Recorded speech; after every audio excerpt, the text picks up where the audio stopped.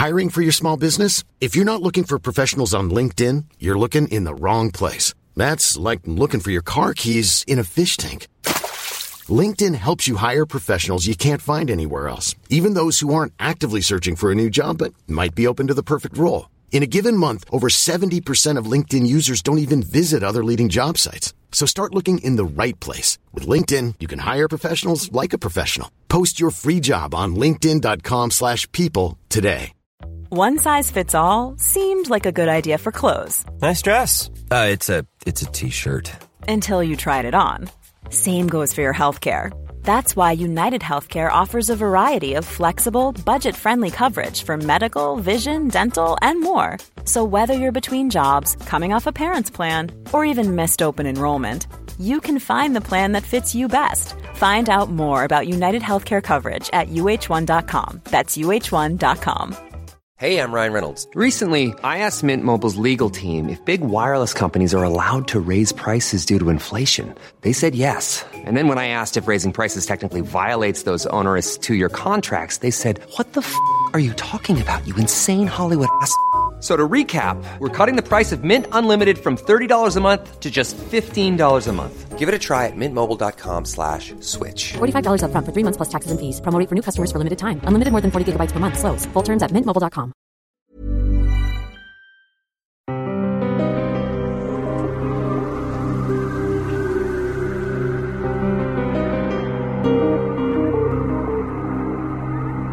This is, without a doubt, the most unusual episode of the Lost Sci-Fi podcast, featuring 8 short sci-fi stories for you by Frederick Brown, Ray Bradbury, Harry Fletcher, Isaac Asimov, and Philip K. Dick.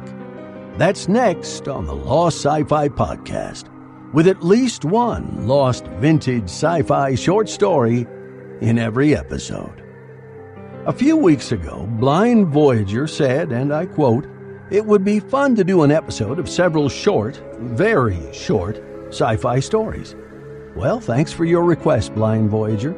And today's episode would never have happened if not for you. I came across several interesting short stories months ago, but it's tough to sell a 4-minute audiobook. And the thought of a super short podcast didn't appeal to me either. However, when we got the request from Blind Voyager, the light bulb went on, and I began planning today's podcast. After you have a chance to listen, and you will want to listen all the way to the end, let us know what you think by commenting, and tell us if we should do another episode of the Lost Sci-Fi podcast with several super short sci-fi stories. You can always send us an email, scott@lostscifi.com. Our first story today can be found in the June 1960 edition of Galaxy Science Fiction magazine, Earthmen Bearing Gifts by Frederick Brown. Dar Rai sat alone in his room meditating. From outside the door he caught a thought wave equivalent to a knock, and glancing at the door he willed it to slide open. It opened. "Enter, my friend," he said. He could have projected the idea telepathically, but with only 2 persons present, speech was more polite. Ejan Ki entered. "You are up late tonight, my leader," he said. "Yes, Ki. Within an hour the Earth rocket is due to land, and I wish to see it. Yes, I know it will land 1,000 miles away, if their calculations are correct, beyond the horizon. But if it lands even twice that far, the flash of the atomic explosion should be visible. And I have waited long for first contact. For even though no Earthman will be on that rocket, it will still be first contact for them.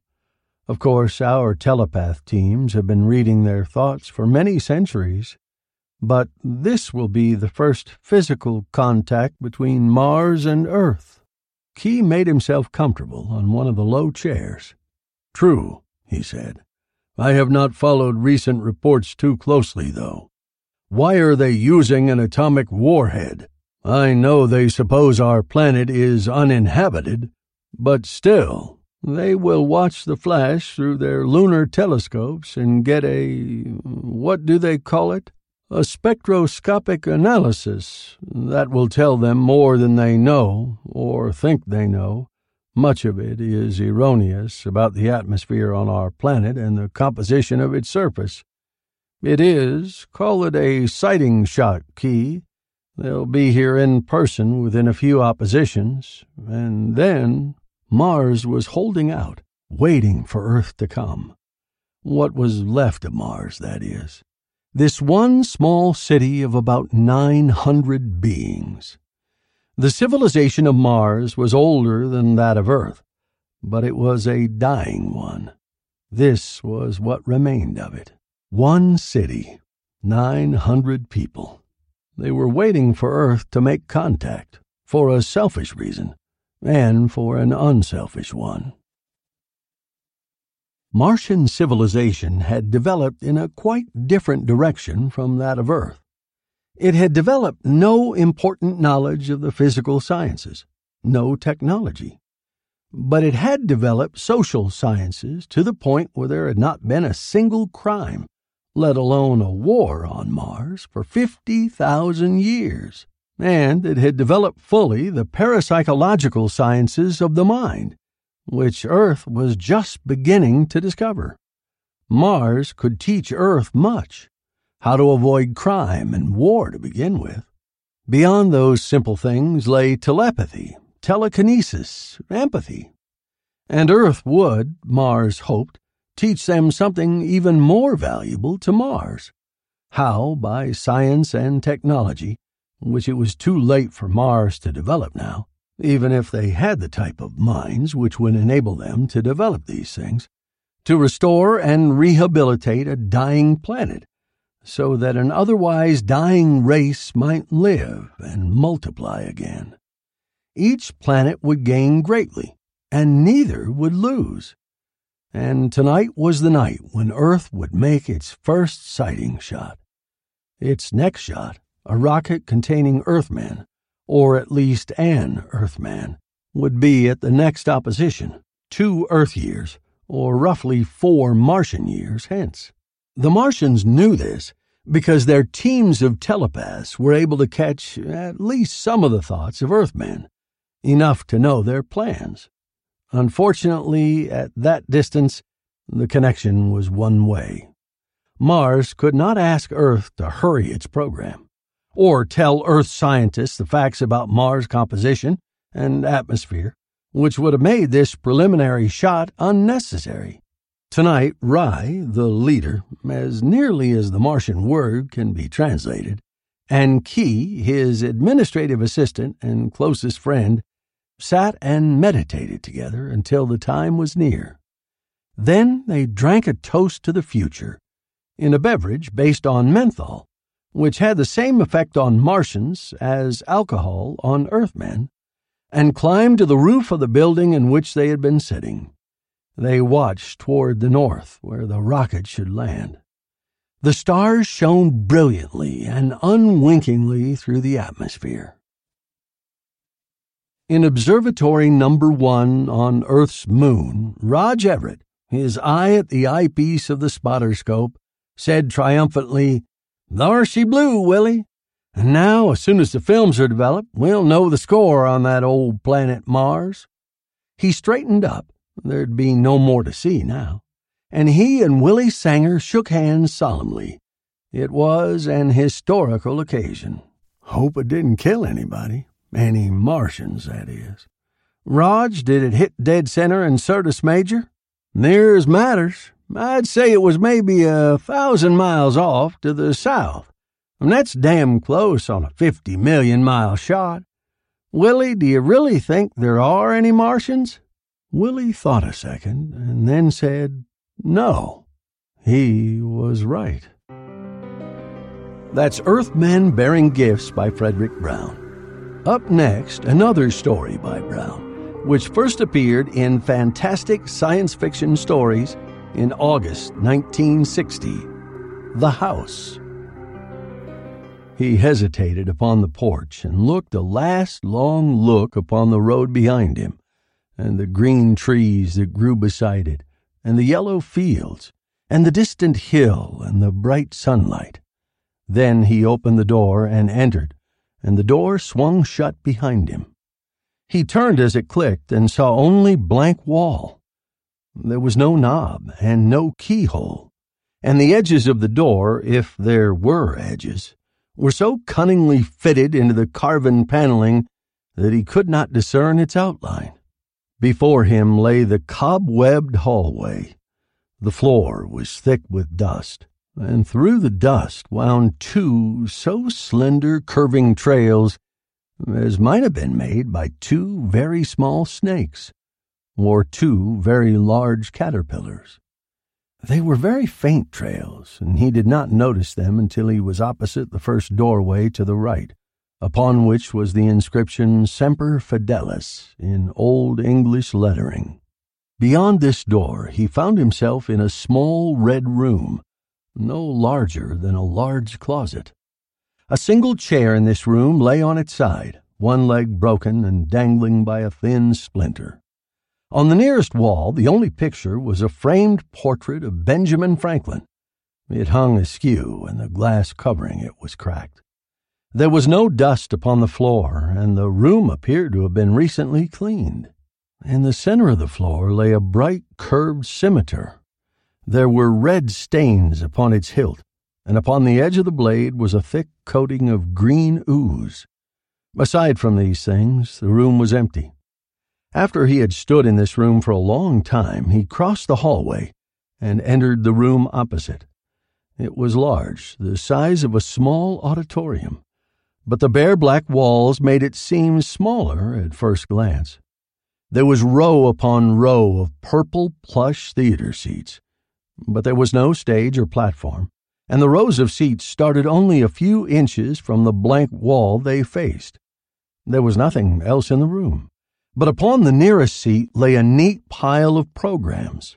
One of these he took and found it blank, save for two advertisements on the back cover, one for prophylactic toothbrushes and the other for choice building lots in the Sub Rosa subdivision.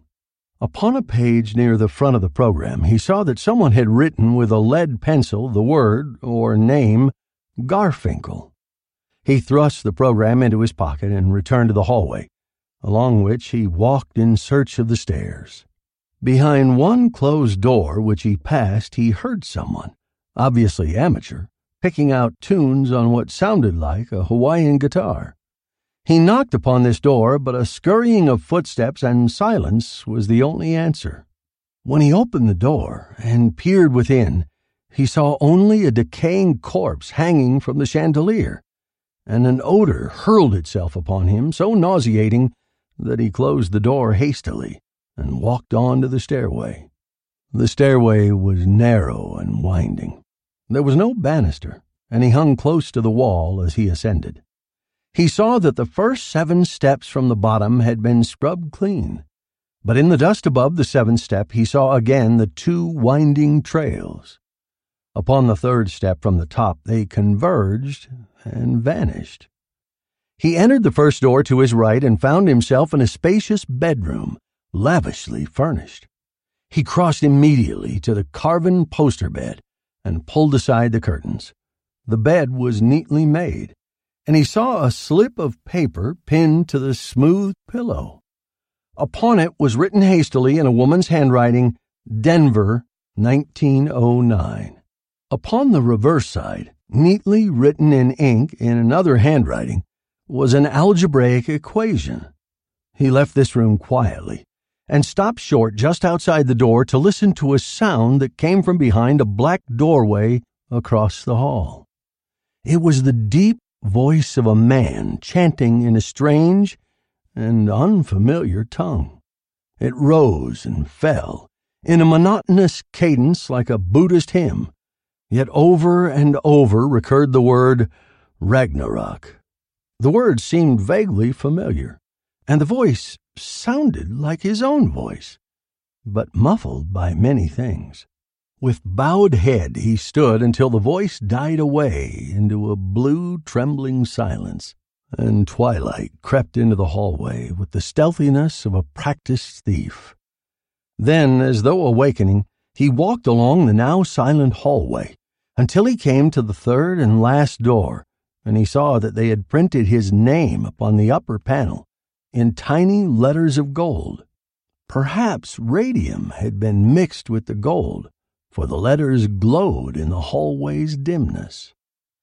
He stood for a long moment with his hand upon the knob, and then at last he entered and closed the door behind him.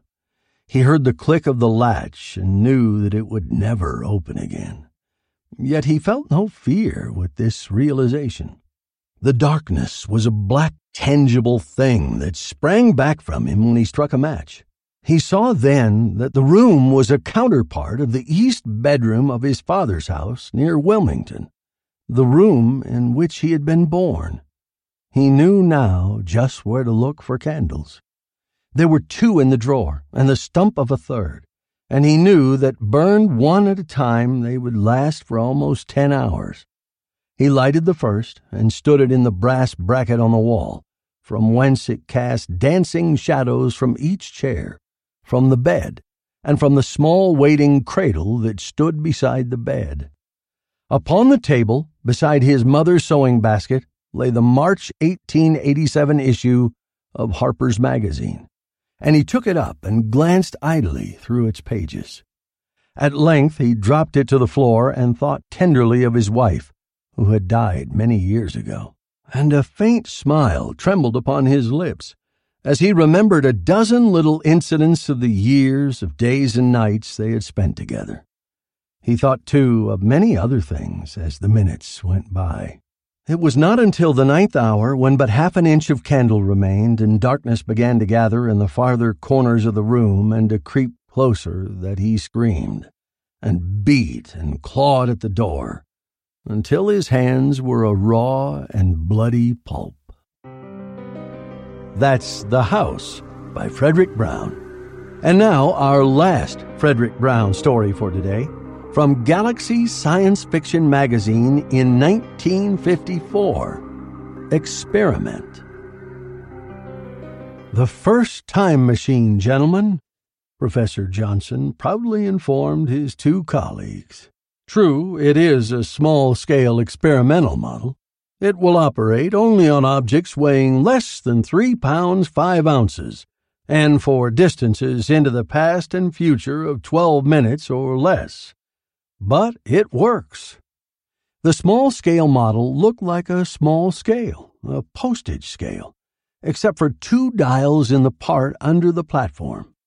Professor Johnson held up a small metal cube.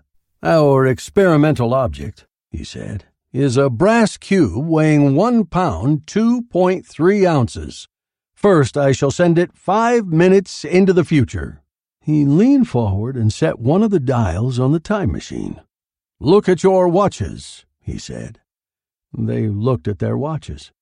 Professor Johnson placed the cube gently on the machine's platform. It vanished. 5 minutes later, to the second, it reappeared. Professor Johnson picked it up. Now 5 minutes into the past. He set the other dial. Holding the cube in his hand, he looked at his watch. "It is 6 minutes before 3 o'clock. I shall now activate the mechanism by placing the cube on the platform at exactly 3 o'clock. Therefore, the cube should, at 5 minutes before 3, vanish from my hand and appear on the platform 5 minutes before I place it there." "How can you place it there, then?" asked one of his colleagues. "It will, as my hand approaches, vanish from the platform and appear in my hand to be placed there. 3 o'clock. Notice, please." The cube vanished from his hand. It appeared on the platform of the time machine. "See? 5 minutes before I shall place it there, it is there." His other colleague frowned at the cube. "But," he said, "what if, now that it has already appeared 5 minutes before you place it there, you should change your mind about doing so, and not place it there at 3 o'clock? Wouldn't there be a paradox of some sort involved? An interesting idea, Professor Johnson said. I had not thought of it, and it will be interesting to try. Very well, I shall not. There was no paradox at all. The cube remained. But the entire rest of the universe, professors and all, vanished. Let's go back to October 1944. You could buy super science stories for 15 cents. And if you did, you would have found And Then the Silence by Ray Bradbury. We let them come in. They set their long silver ships down in the valleys, on the plateaus and plains. We let them come in without moving against them. All of us watched and waited and communicated to ourselves about the invaders. It was almost a joke. We knew they were coming. Yes, we knew. We heard them coming across space. We counted 1,000 of their projectiles shooting through the void. They were running away from something. They had to run. Their planet, which they called Earth, was no longer habitable.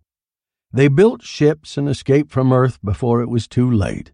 We all saw them land, and we heard the vibration of their sharp, unthinking words. They had a leader, a tall man with lean steel shoulders and a white, quiet face. He spoke to his people about the trip, the sacrifice, the new world to live upon. The scale of his voice vibration was this: We are here through the grace of God. We have surmounted incredible obstacles and found our new world. We are indeed fortunate that this new world is uninhabited. It is good that we need not fight alien peoples for the right to land here. We have come down in peace upon a light green paradise, where there is nothing but the sound of air, light and earth, of water and winds and mountains. We didn't particularly want to kill this man. His name was Monroe, but we knew he would have to pay the penalty of being one of his kind. It was the other man who was an irritant, a fleshy molecule of quick, bitter incorrigibility. Sure, he said rapidly. This is a setup. No Indians to fight, no Germans dive-bombing us. A sweet setup. Why, listen, Monroe, in 6 months we can have this dinky hunk of earth revamped into a damn fine facsimile of New York, Chicago, and all points west. Watch our steam. The other humans made loud cheering noises. It came out of their lungs and throats, and it seemed senseless. Monroe said nothing. We waited. We had our task set out for us. We didn't want the humans to escape again, like they had escaped from Earth at the threat of annihilation. We wanted them to settle down, to build and get contented and easy in their life. We wanted them to allow their spaceships to rust, idling away. We could wait. We had all the time in this timeless universe. We remembered vibrations of quick, sharp voices. Be on the watch, Carlson. There may be nomadic tribes of people on this world. There may be strange diseases and stranger animals. We can't have any wars now. We can't afford war. Yes, sir. I'll watch. I'll watch close. And they did watch, but they didn't see anything. They watched in pairs, male and female. They stood on mountains. They strolled in wild brush gullies, near naked, dry sand river hollows. They smelled the keen-edged air of Zotan like vigorous wine. They saw a sun go up in the sky and come down in the sky, and they saw the stars wheel with cosmic majesty from horizon to horizon.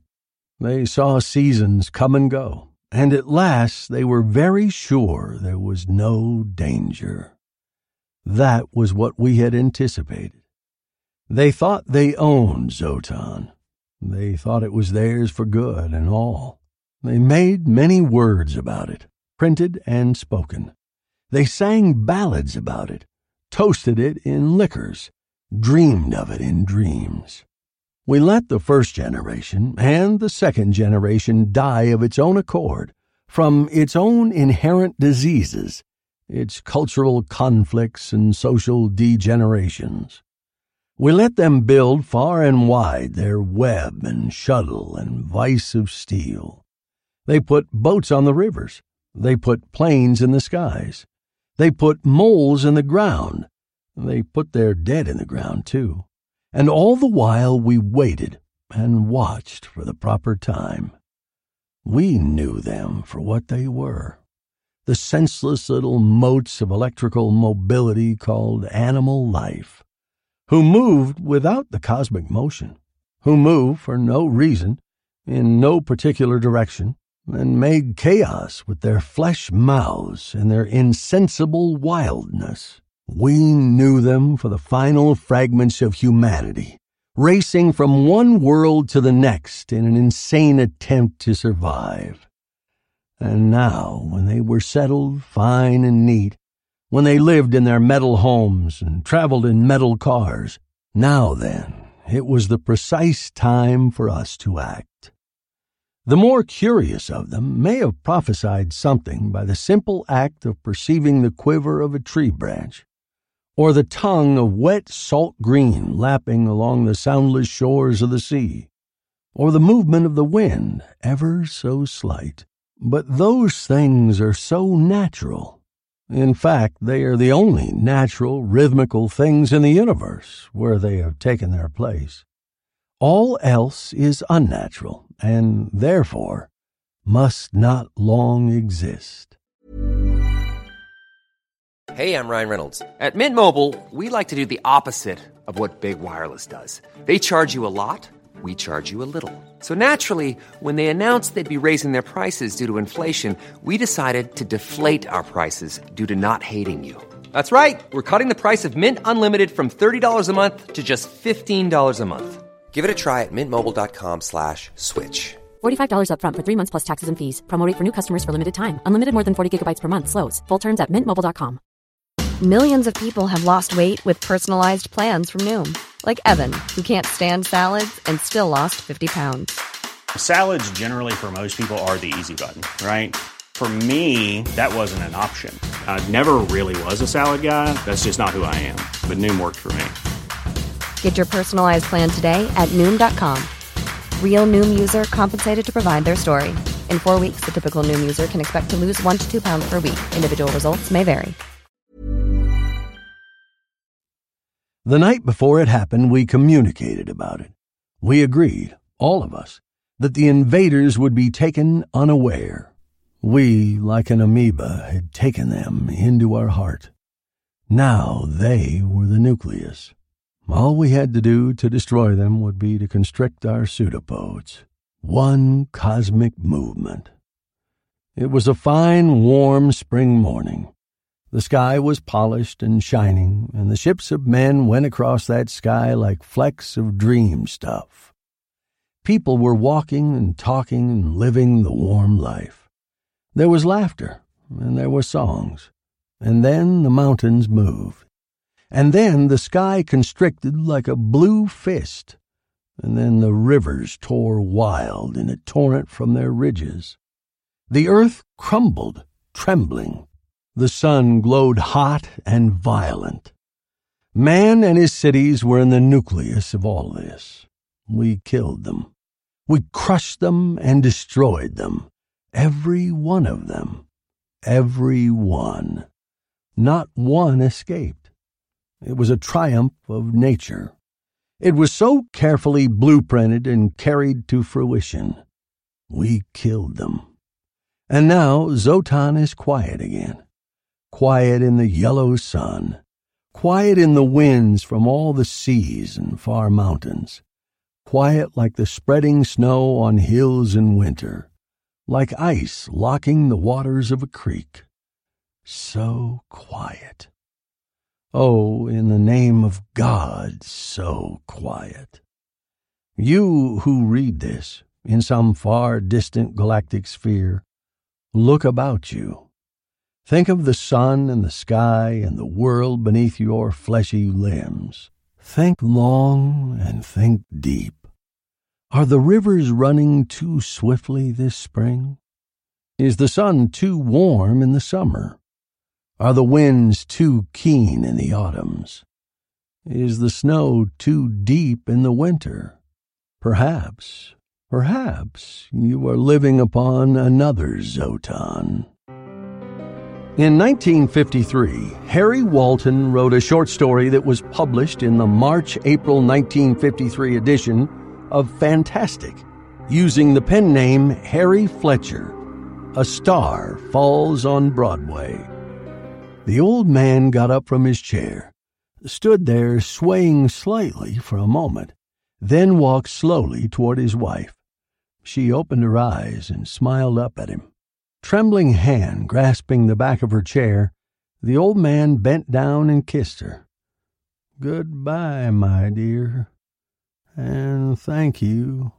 No one in the audience stirred. No one coughed. No one whispered.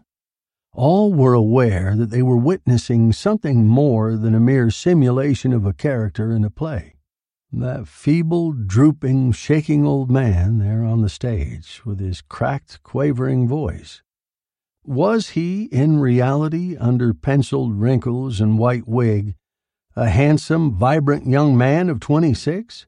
Nonsense. No, there were limits. Not even the great John Iddington. As with most, if not all, geniuses, John Iddington's prodigious talents became evident very early. It is told, though this need not be believed, that at the age of 4, having somehow procured all the necessary properties, including a pair of stilts, John, in his father's absence, presented himself, disguised as his own father, to his unsuspecting mother. You can imagine, if you choose to accept the story, the expression on the mother's face when, at sound of a heavy tread, she looked up and beheld, standing there in the doorway of the living room, staring at them with open mouth, the letter-perfect twin of the husband who sat nonchalantly in the chair opposite her. This, if it actually happened, was the first of a long and unending series of impersonations, which astonished all who witnessed or heard of them. His professional career more than fulfilled the glittering promise of his amateur days. His first stellar role, his first really prominent appearance, which occurred at the age of 14, was in the role of Cyrano de Bergerac. The boy was a master. He could handle much more exacting parts. It is comparatively easy for a child actor to play a character older than himself. A much tougher proposition is the impersonation of a child younger than himself. It is told, and this too rather puts a strain on the credulity, that the boy repeatedly brought the house down with his characterizations, first of a child of 3, next of a child of 2, and finally of an infant, a girl infant at that, in swaddling clothes. He was heard at this period to bewail the fact that no vehicle existed, or was ever likely to exist, which contained in its cast of characters an unborn babe. And so the years sped, the great thespian passing from one triumph to another, the critics raving and swearing in unanimity that the summit of art had been scaled. Now, those same critics, intently watching the old man on the stage, sat there and wondered. "Goodbye, my dear," the old man said, "and thank you." He turned, totteringly, back toward his easy-chair. The curtain began a slow descent as the old man, throwing out his arms, staggered and fell to the floor, obviously dead. The audience, without exception, rose to its feet and thundered applause such as had never been heard under those century-old rafters. The curtain stayed down. The doctor said softly, "He's dead." Then, suddenly, a startled look came into his eyes. "Good God," he muttered. The players and stagehands crowded closer and gasped as the doctor raised Iddington's hand. It was shriveled up and scrawny, claw-like, an old man's hand. The physician stared hard at Iddington's face, and then slowly he lifted the white wig. John Iddington's face, beneath the makeup, was deep-lined and dried up. His hair was white. Later examinations showed that his internal organs had undergone the degenerative processes associated with senility. John Iddington's art had reached perfection. If you'd picked up a copy of the April 1942 astounding science fiction, you would have discovered this super short story by Isaac Asimov, Time Pussy. This was told me long ago by old Mac, who lived in a shack just over the hill from my old house. He had been a mining prospector out in the asteroids during the rush of '37 and spent most of his time now in feeding his 7 cats. "What makes you like cats so much, Mr. Mac?" I asked him. The old miner looked at me and scratched his chin. "Well," he said, "they reminds me of my little pets on Palace. They were something like cats. Same kind of head, sorta, and the cleverest little fellers you ever saw. All dead." I felt sorry and said so. Mac heaved a sigh. "Cleverest little fellers," he repeated. "They was 4-dimensional pussies." "4-dimensional, Mr. Mac? But the 4th dimension is time." I had learned that the year before in the 3rd grade. "So you've had a little schooling, eh?" He took out his pipe and filled it slowly. "Sure, the 4th dimension is time. These pussies was about 1 foot long, 6 inches high, and 4 inches wide, and stretched somewheres in the middle of next week. That's 4 dimensions, ain't it? Why, if you petted their heads, they wouldn't wag their tails till next day, maybe. Some of the big ones wouldn't wag till day after. Fact." I looked dubious, but didn't say anything. Mac went on. "They was the best little watchdogs in all creation, too. They had to be. Why, if they spotted a burglar or any suspicious character, they'd shriek like a banshee. And when one saw a burglar today, he'd shriek yesterday. So we had 24 hours notice every time." My mouth opened. "Honest? Cross my heart? You want to know how we used to feed them? We'd wait for them to go to sleep, see?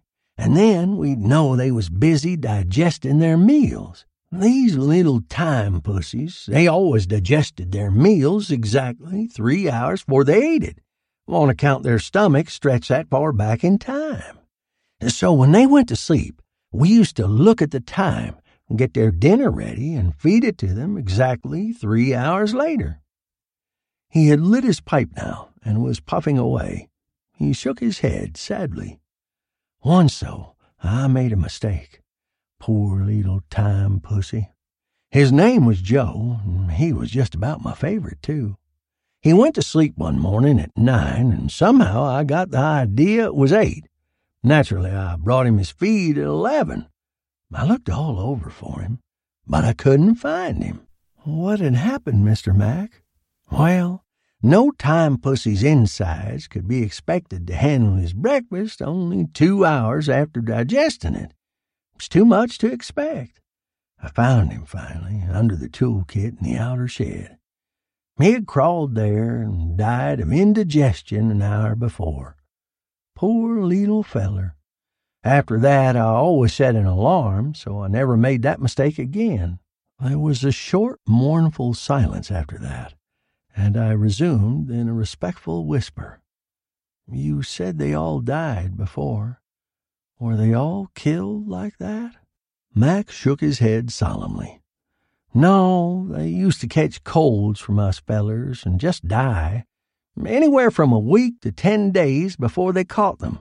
They wasn't too many to start with, and a year after the miners hit Palace, they wasn't but about 10 left, and them 10 sort of weak and sickly. The trouble was, little feller, that when they died, they went all to pieces, just rotted away fast. Especially the little 4-dimensional jigger they had in their brains, which made them act the way they did.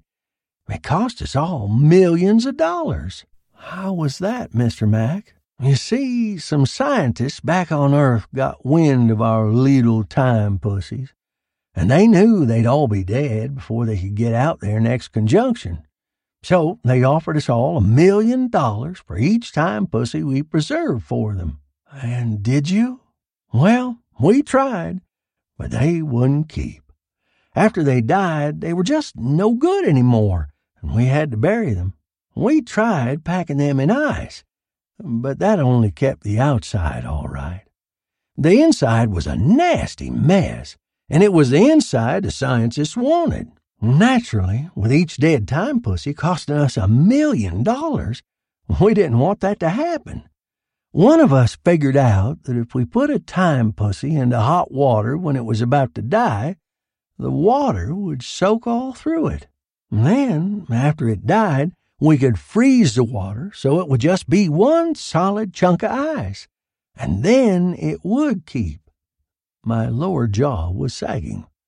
Did it work? We tried and we tried, son, but we just couldn't freeze the water fast enough. By the time we had it all iced, the 4-dimensional jigger in the time pussy's brain had just corrupted away. We froze the water faster and faster, but it was no go. Finally, we had only one time pussy left. He was just fixing to die, too. We was desperate. And then one of the fellers thought of something. He figured out a complicated contraption that would freeze all the water just like that, in a split second. We picked up the last little feller and put him into the hot water and hooked on the machine. The little feller gave us a last look and made a funny little sound and died. We pressed the button and iced the whole thing into a solid block in about 1/4 of a second. Here Mac heaved a sigh that must have weighed a ton. But it was no use. The time pussy spoiled inside of 15 minutes, and we lost the last $1 million. I caught my breath. But, Mr. Mac, you just said you iced the time pussy in 1/4 of a second. It didn't have time to spoil. That's just it, little feller, he said heavily. We did it too doggone fast. The time pussy didn't keep 'cause we froze that hot water so darn fast that the ice was still warm. The next 2 stories by Philip K. Dick didn't appear in a science fiction magazine when they were written, and they weren't credited to Philip K. Dick. These stories were published in the Berkeley Daily Gazette. Dick was only 13 years old when he wrote The Black Arts, which appeared in the newspaper on Wednesday, September 16, 1942, and credited to Philip Dick. The Black Arts. Avery Cooper had an Uncle Jeffrey who was a book collector. One day, Avery received a letter from him which said briefly, "Avery, I am sending you a book on magic which you will receive in a few weeks." This delighted Avery, for he had always wished to be able to pull rabbits from tall silk hats. When the book arrived, he opened it as soon as the delivery boy had gone.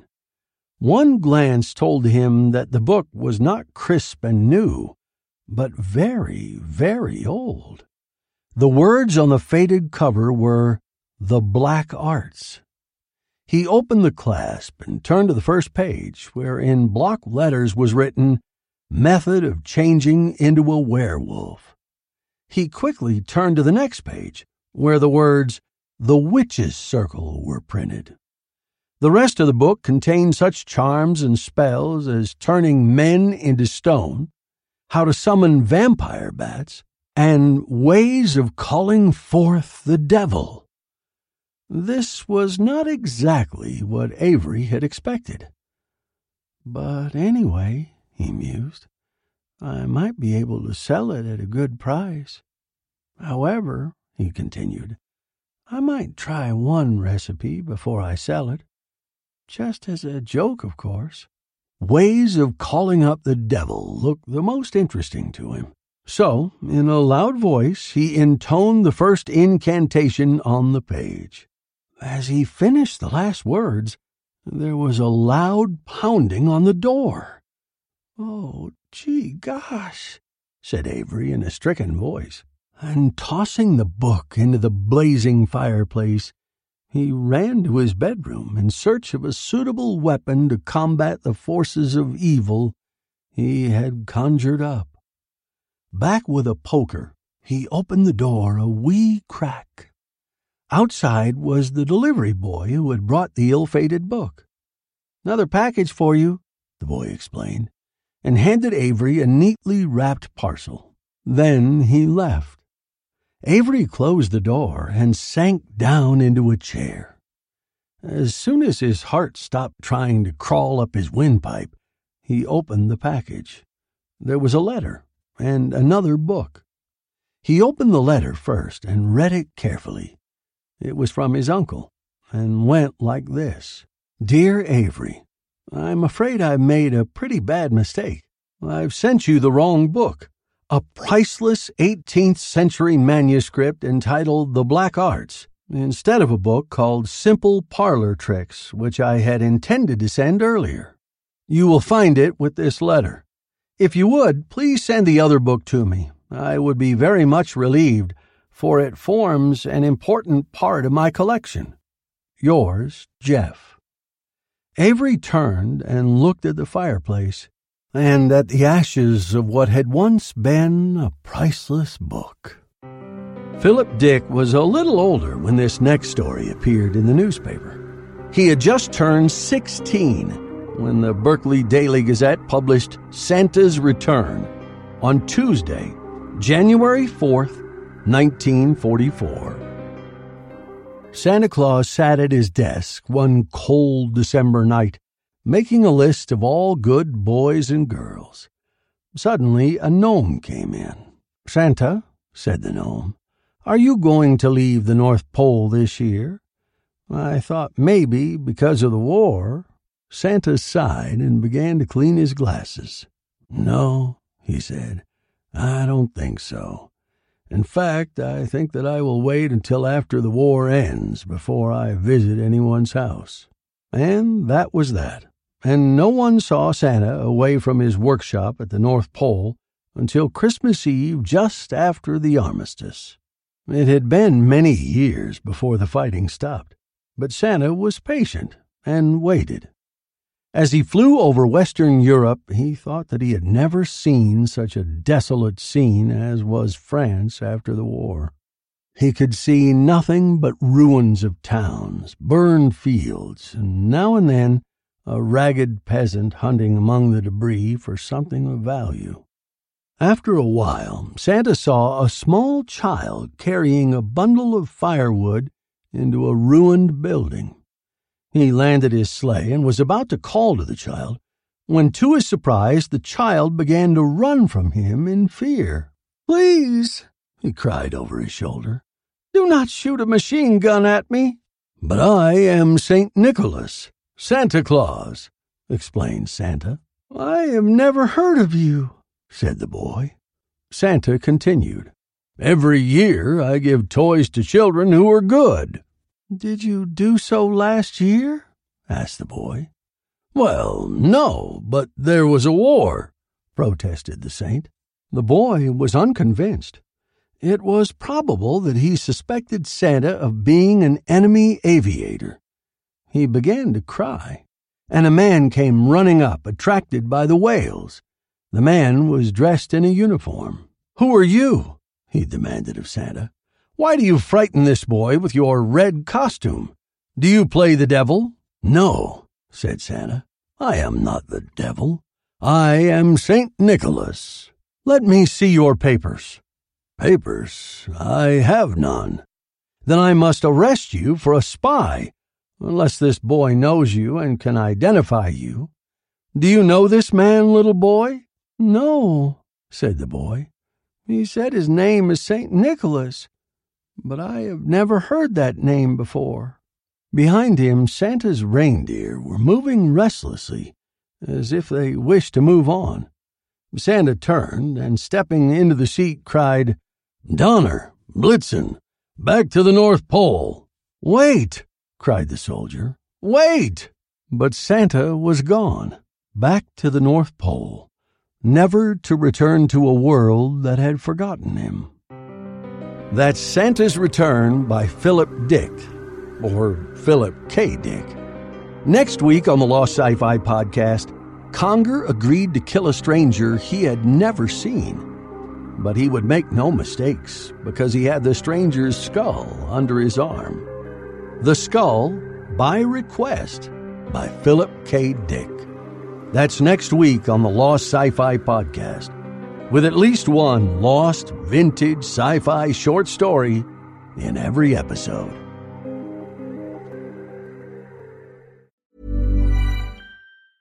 Planning for your next trip? Elevate your travel style with Quince. Quince has all the jet-setting essentials you'll want for your next getaway, like European linen, premium luggage options, buttery soft Italian leather bags, and so much more. And is all priced at 50 to 80% less than similar brands.